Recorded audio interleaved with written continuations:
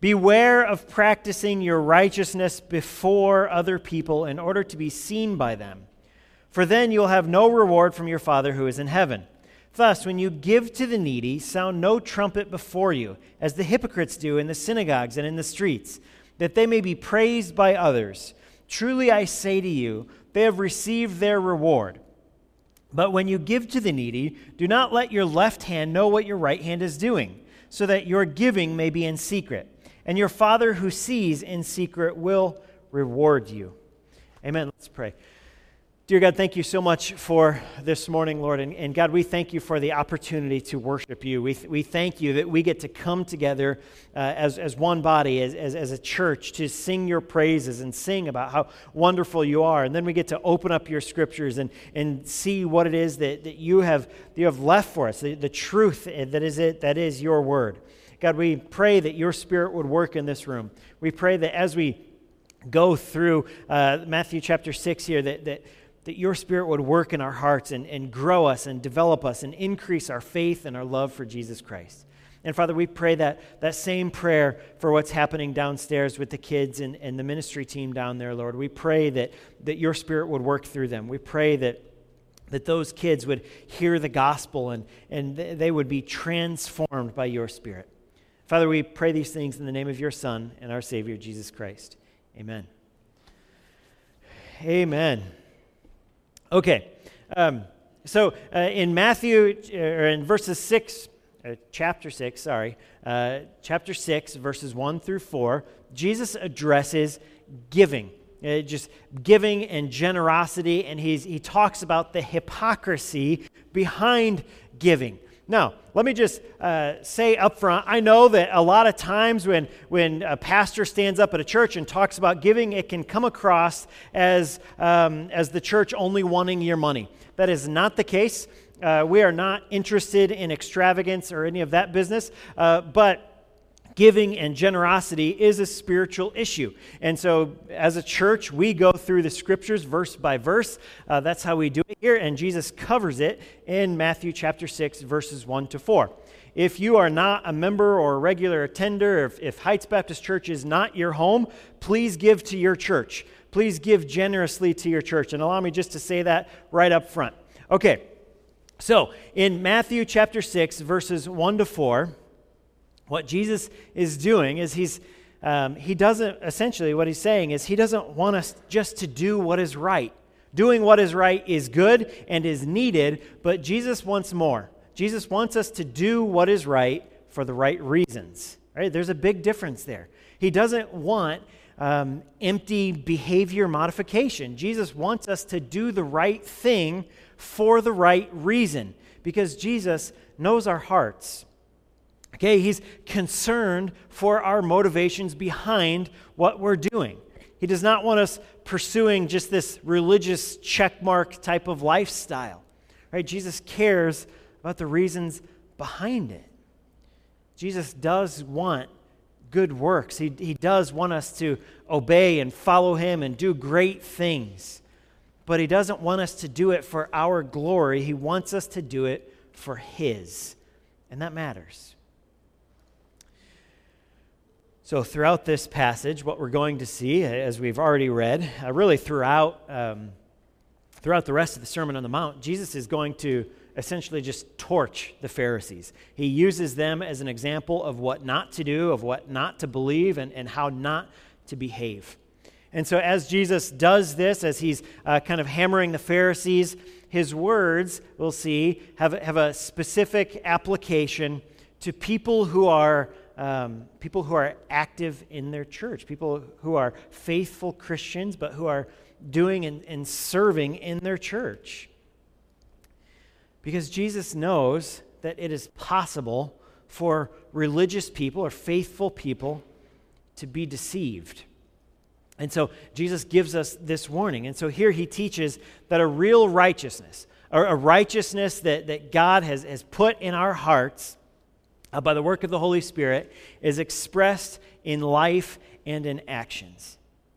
But that we must be careful for our motivations. And so as you seek to serve the Lord and serve your church and do incredible things, your motivations behind those actions matter. And they should matter to you as well. We can't just go through the motions of doing what looks righteous. Instead, our righteousness must flow from a changed heart. Now, that's what we're looking for. So here in this passage, we learn really at least three, there's more, but three truths from Jesus about giving. And that's what we're going to look at today.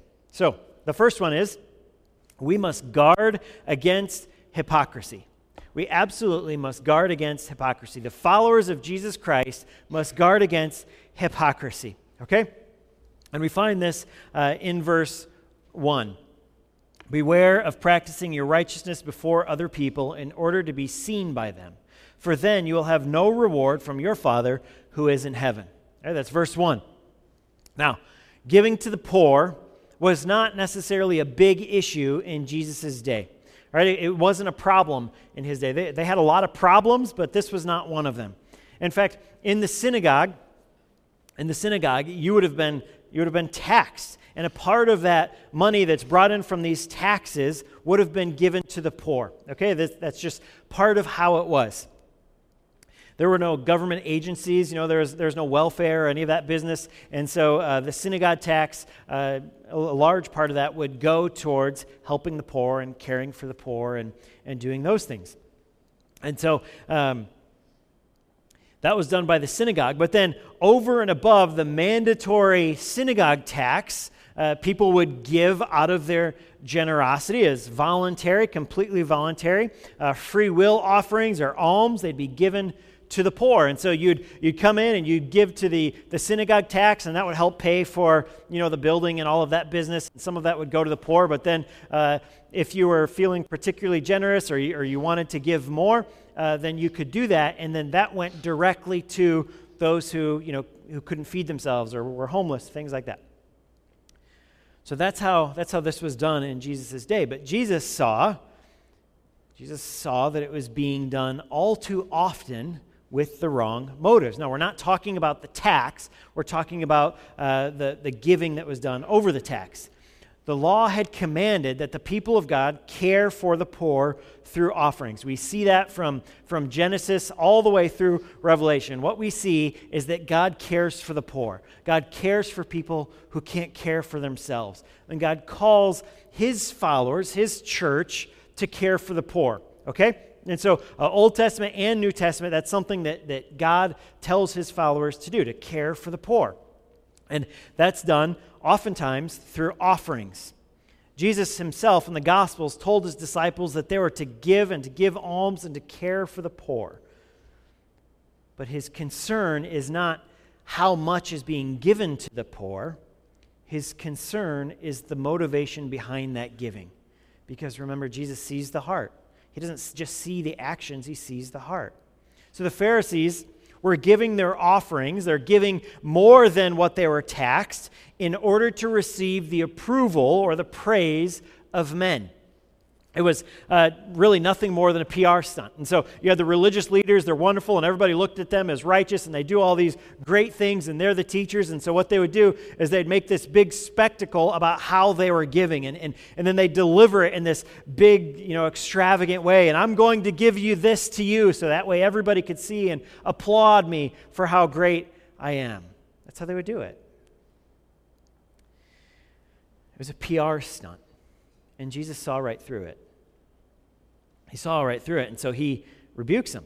And he brings a warning to his disciples, and he says to his original disciples, but also to us, don't be taken in by that type of righteousness, because it's not righteousness at all. It might look like it, but it's not.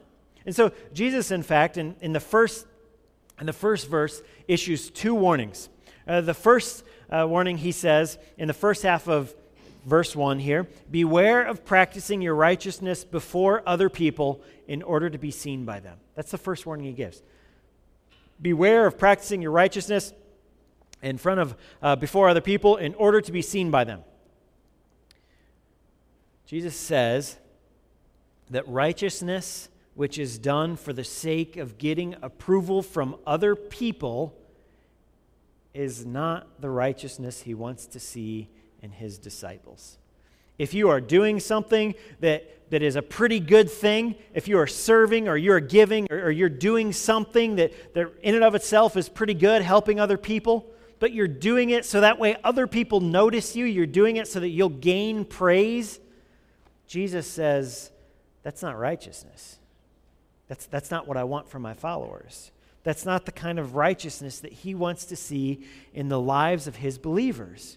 He wants to see a righteousness which cares more about what God thinks than what people think. That's what he expects. And so that's what he calls for. And so the motivations matter. Now, the second half of the verse gives us the second warning. For then you'll have no reward from your Father who is in heaven.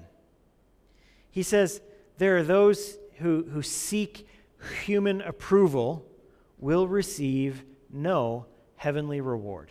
That's what Jesus says. Notice that he does not say that they'll receive a reduced heavenly reward. He says they will receive no heavenly reward. He's very clear about it. They're not going to receive a reward for heaven when you do something good for the approval of men. Why? Why would Jesus say that? The answer is because they don't have a saving faith. They're not in a relationship with God. Or they wouldn't be attempting to manipulate him and to defraud the people of God. Jesus is identifying here one of the spiritual dangers of the religious lifestyle. What I mean by the religious lifestyle is being focused on behavior, being focused on actions and ignoring one's heart. And so a religious person, the Pharisees of Jesus' day were very religious. They cared about what they were doing. They cared about how they were perceived, but they ignored the heart. Okay? And Jesus approaches it basically from the opposite side. He says, I care about your heart, and when your heart is pure and when your heart is transformed, you're going to do great things. You're going to do good works. You're going to give generously. But people who are caught up in this, they don't have a saving faith. And it's dangerous to pretend to be righteous when you're not. It is dangerous to pretend like you have a saving faith when you don't. And I've got to tell you, we are all tempted to put on a front in front of each other. We really are. And so you can come in on Sunday and you can put on this front that you do wonderful things and your life is together and your marriage is wonderful and your kids are doing great and everything's perfect and great in your righteousness. Or in your righteous, and you behave yourself, you don't involve yourself in any sins, and then you leave Sunday afternoon and you live a completely different life. You treat your husband and your wife like garbage, you scream at your kids, you're involved in all sorts of sin through the week, and then show up on Sunday morning again the next week, pretend like everything's all right. And we do this. We want to look good in front of one another. We don't want to invite criticism of our spiritual walk into our lives. We don't want to present that to other people. And as we do that, what happens is we gradually slip into a hypocritical life. That's what that is. Jesus knows that hypocrisy is a constant problem for his church. He knows that. And he knows it, and that's why he addresses it. Now, the word hypocrite in this passage comes from an old Greek word which actually refers to actors. And so they're, someone pretending to be something that they really are not. Right? So that fits in the context of acting and stages and theater and all of that business. It does not fit in our context, in everyday life. I don't want to pretend to be something that I am not. And neither should you unless you're an actor or actress. But when that is, when it's taken from the stage and applied into real life, it's a real problem. And it's dangerous. The problem is that we can attempt to deceive our family, our friends, our church, Right? And when we do this, sometimes we even deceive ourselves. Sometimes we trick ourselves into thinking that we actually are righteous just by tricking ourselves, by this hypocrisy that we get caught up in. No, Christ is making clear that the only thing that matters is what God thinks. It doesn't matter what other people think, and that's important for us to remember. We need to ask ourselves in our giving, in our righteous acts, why are we doing this? Why am I giving? Why am I doing this? Am I doing this for the right reason? Am I giving to be recognized? Am I giving because I think that they'll put a little plaque with my name, somewhere in a public spot? Am I giving because they'll give me a little memento for being a platinum donor or whatever it might be? Are we giving to be recognized, or are we giving because we think it somehow puts God into our debt? See, because a lot of times what happens is religious people or hypocrites, they'll do a righteous activity, they'll do something that is good, and they'll say, because I did this, God owes me. Because I gave this amount, because I contributed to this ministry, God owes me. He needs to bless me. And I'm going to choose how that happens. I've done this for him, and so now he's going to do this for me. And that's what we do. Are we giving because of the love of God, which has been put in our hearts by the Holy Spirit? Right? Does our giving bear the marks of genuine Christianity? What about our generosity? Is our generosity, is it really generous? Or are there strings attached? As and I'm not just talking about finances. I'm not just talking about financially giving. As you give of your time, or as you give of your talents or your efforts or whatever it might be, as you give, is it genuine generosity? Does it come from a transformed heart? Or are you giving with strings attached? Are you giving so that way God is in your debt, or the church is in your debt, or someone else is in your debt? I did this for you, now you owe me. Is our giving grudging, or is it cheerful? Is our giving motivated by our love for our Lord, or is it motivated out of a desire to manipulate him so that he is indebted to us? And we need to ask these questions. And remember Jesus' warning against hypocrisy. So when we give, when we are doing good works, are we really being generous, or are we being manipulative? Because sometimes, unfortunately, it's hard to tell the difference. Secondly, we learn this in verse 2. We must cultivate a genuine spiritual practice of charity or generosity.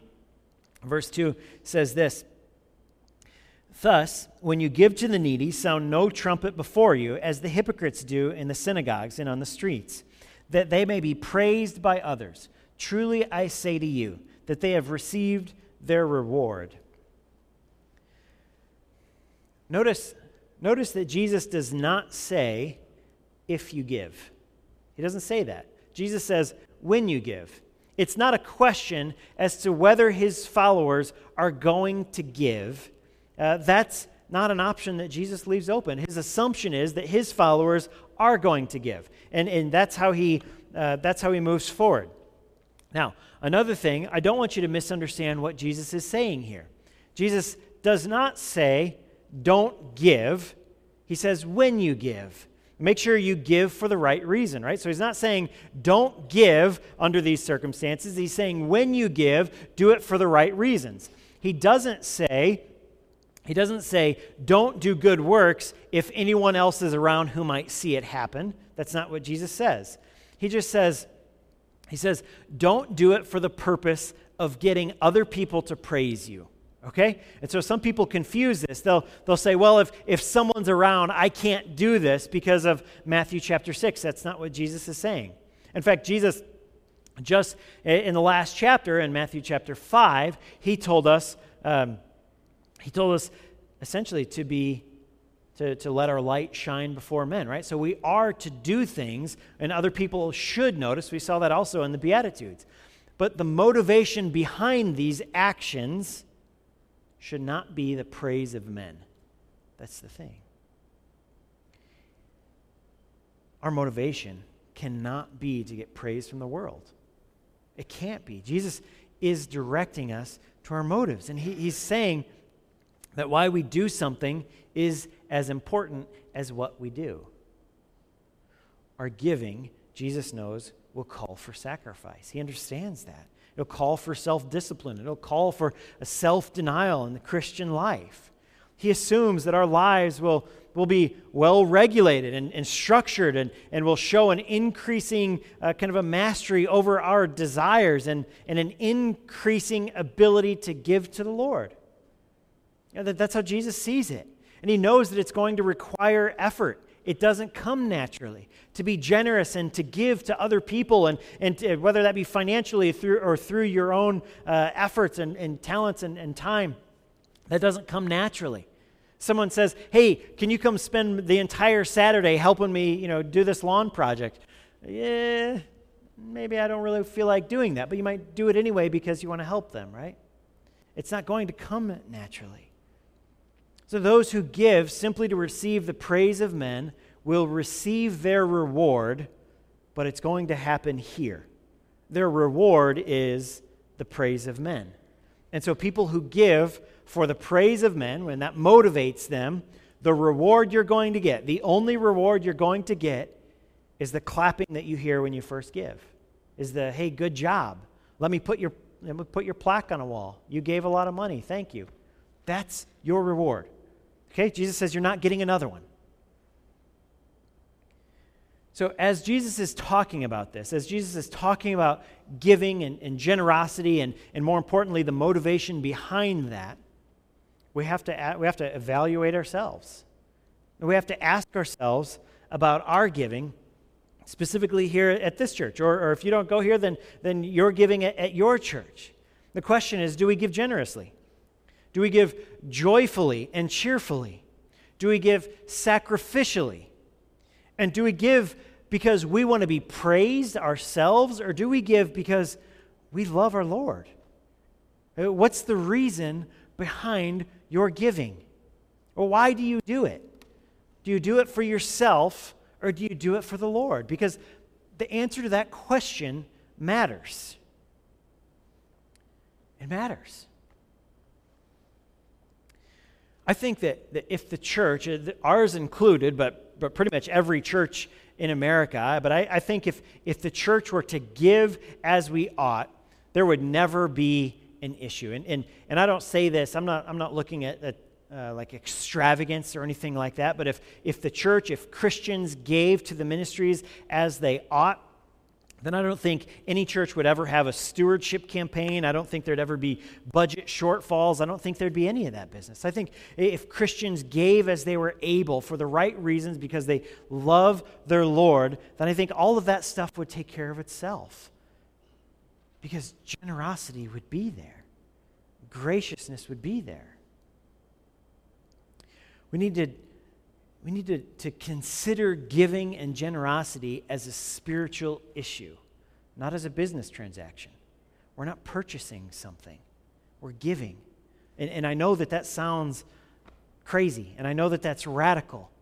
But as we go through the Sermon on the Mount, Jesus constantly is raising the bar. And this church specifically is incredibly rich in resources and has been incredibly generous. But to be honest, if we were to give as Jesus describes it here, again, there would never be an issue of do we have enough to do what God has called us to do? And no one's looking for extravagance or any of that craziness with marble floors and all of that stuff. We're not looking for extravagance. We're looking to do what God has called us to do.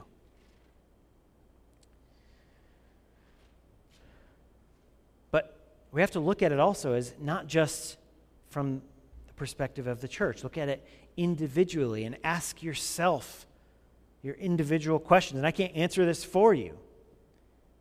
But how is your giving? Have you asked yourself, am I generous? Am I cheerful? Am I sacrificial? Am I giving because I want to glorify God and enjoy Him forever?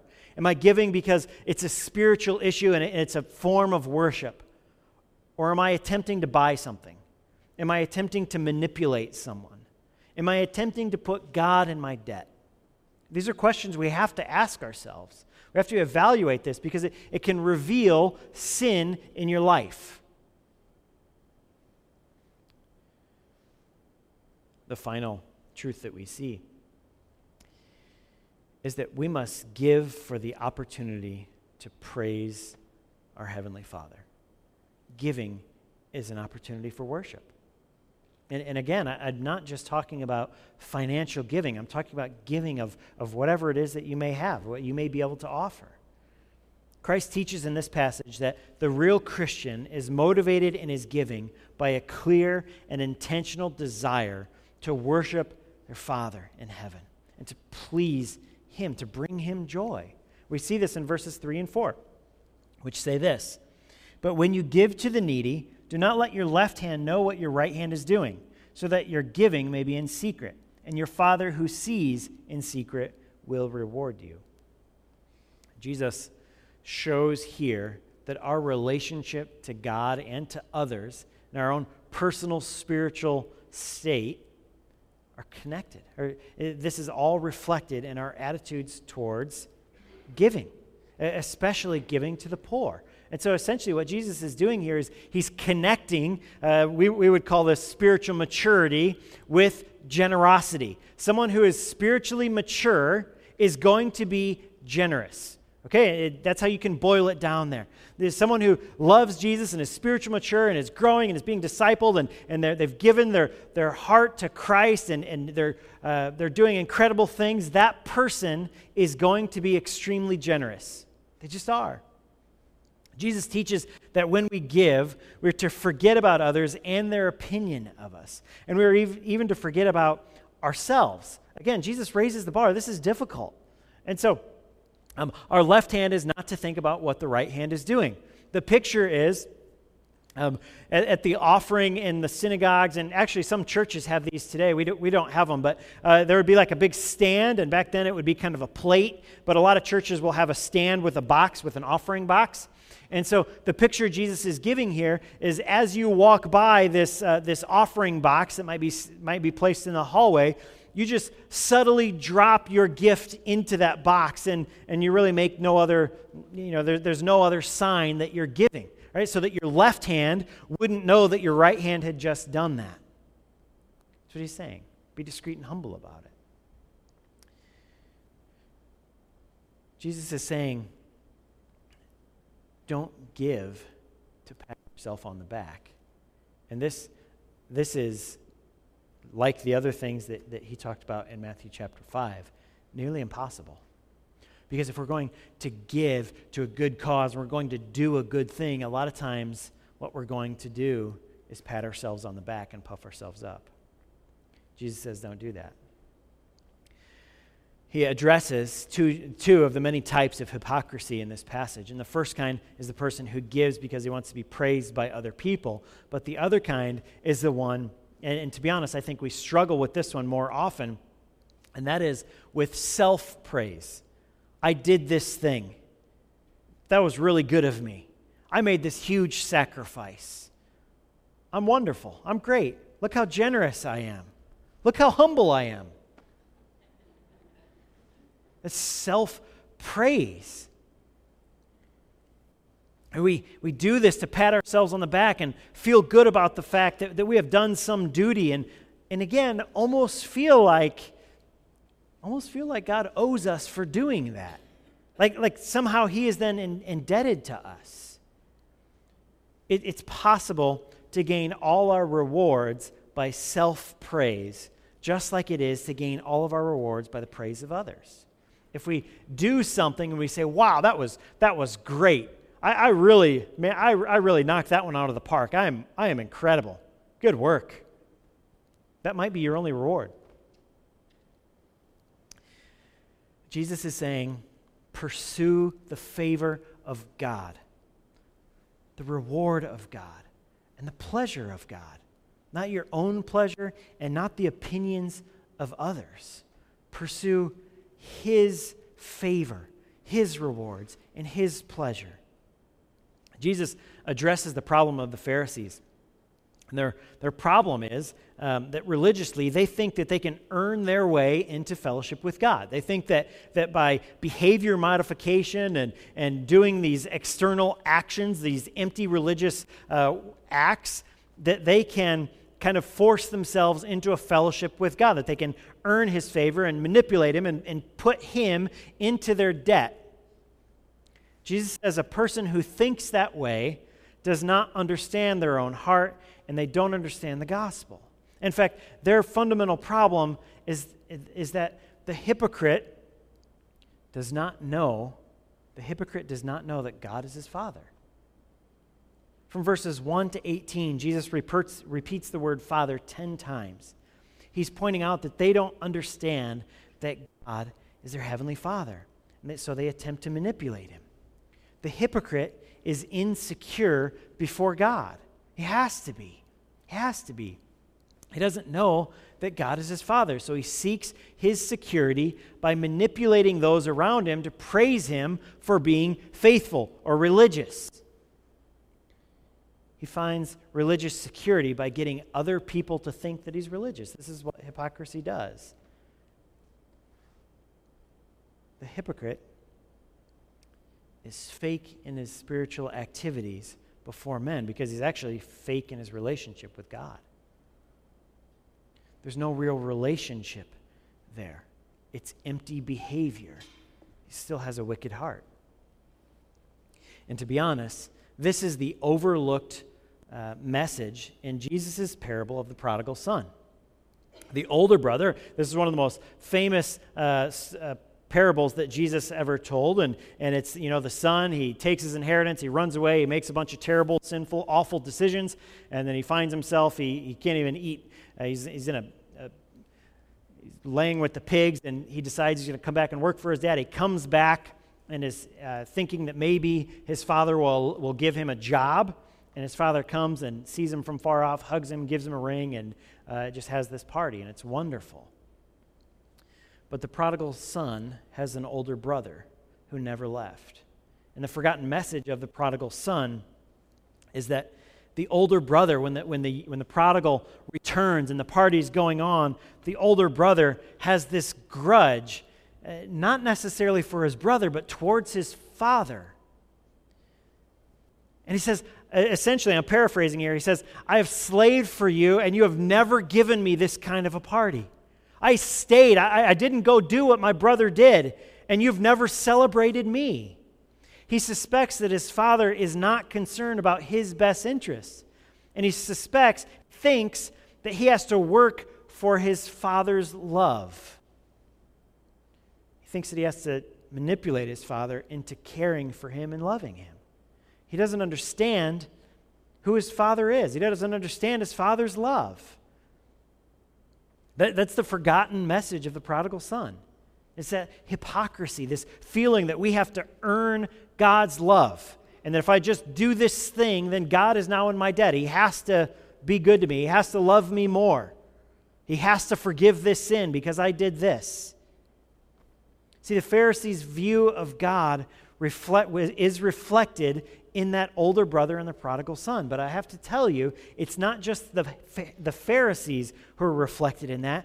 Oftentimes, it is people who have been Christians for a long time and have forgotten or have distanced themselves from the gospel. And they've involved themselves in this hypocrisy, trying to cover up their brokenness and the sin in their lives from other Christians that they share life with.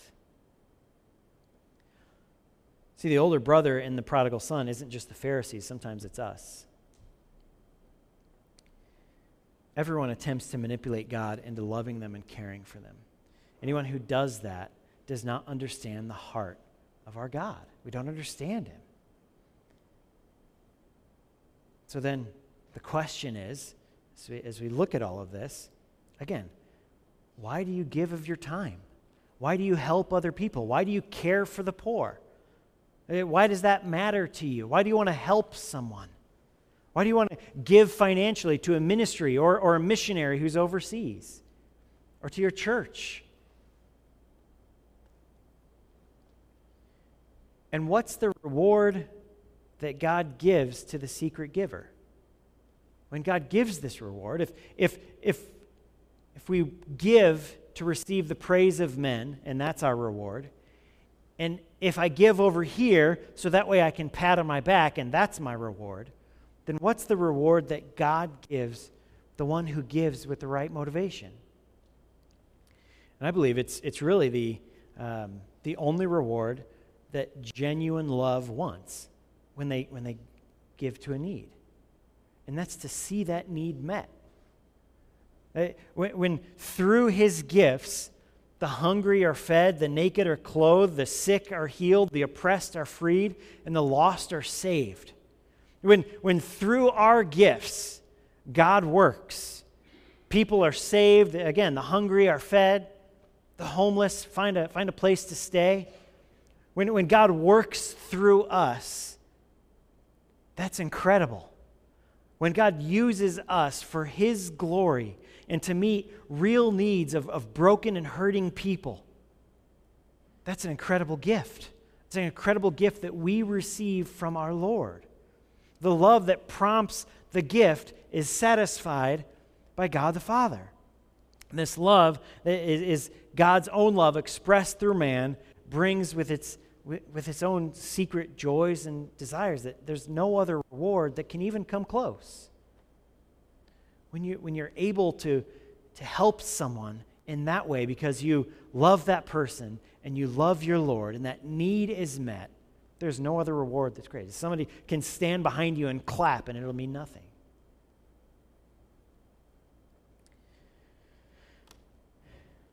Let me close with this. Christian giving is not to be before men. It's not for other people. We should never give anticipating the clapping that's going to happen afterwards. But we shouldn't even give for ourselves. We shouldn't even seek to pat ourselves on the back. Right? Our left hand should never applaud the right. But we should give for God. We should give for him, out of a love for him, because he sees our heart and rewards us with the discovery that, as Jesus said, it is more blessed to give than to receive. And when we truly give for the right reasons, Jesus is absolutely correct. It's far greater to be able to give than it is to receive something. To give to the cause of Christ, to give to the poor, and to give as you have never given before. Look, if you don't know God the Father, if you don't have a relationship with him, I'm going to charge you as we close or even as the worship team is singing to pray to him through Jesus Christ or right as we're closing the service. If you don't know how to do that, then you can come see me or come see one of our elders or the team that's going to be over by the prayer wall. And we would love to show you how to pray to God the Father through the finished work of our Lord and Savior Jesus Christ. If you don't understand this generosity and you don't understand what Jesus is saying or how we can have a relationship with God the Father through Jesus Christ, I'd love to answer those questions, and you're not making any commitment. Let's pray. Dear God, thank you so much for today, and God, thank you for the opportunity to open your word and to read it and to grow. And God, we thank you that our righteousness and our salvation is not based on our own behavior, God, because we would fail. There's no way that we could accomplish it. We know that we couldn't save ourselves by our own good works because, as you say, our good works are like filthy rags. Father, we pray that this would be a church that loves you and does great things for your glory for the right reasons. And Father, we pray that we would be generous with our finances, with our time, with our efforts, with our talents. Pray that we would care for those around us, our families and our friends, and even strangers and even our enemies. And God, we pray that if there's someone in here who doesn't know you, doesn't know what it means to have a relationship with you through Jesus Christ, we pray that you would lead them over to the prayer wall, or where we would have the opportunity to talk with them and open up the scripture with them and pray with them. Father, we love you, we praise you, and we worship you. And we pray these things in the name of your Son and our Savior, Jesus Christ. Amen.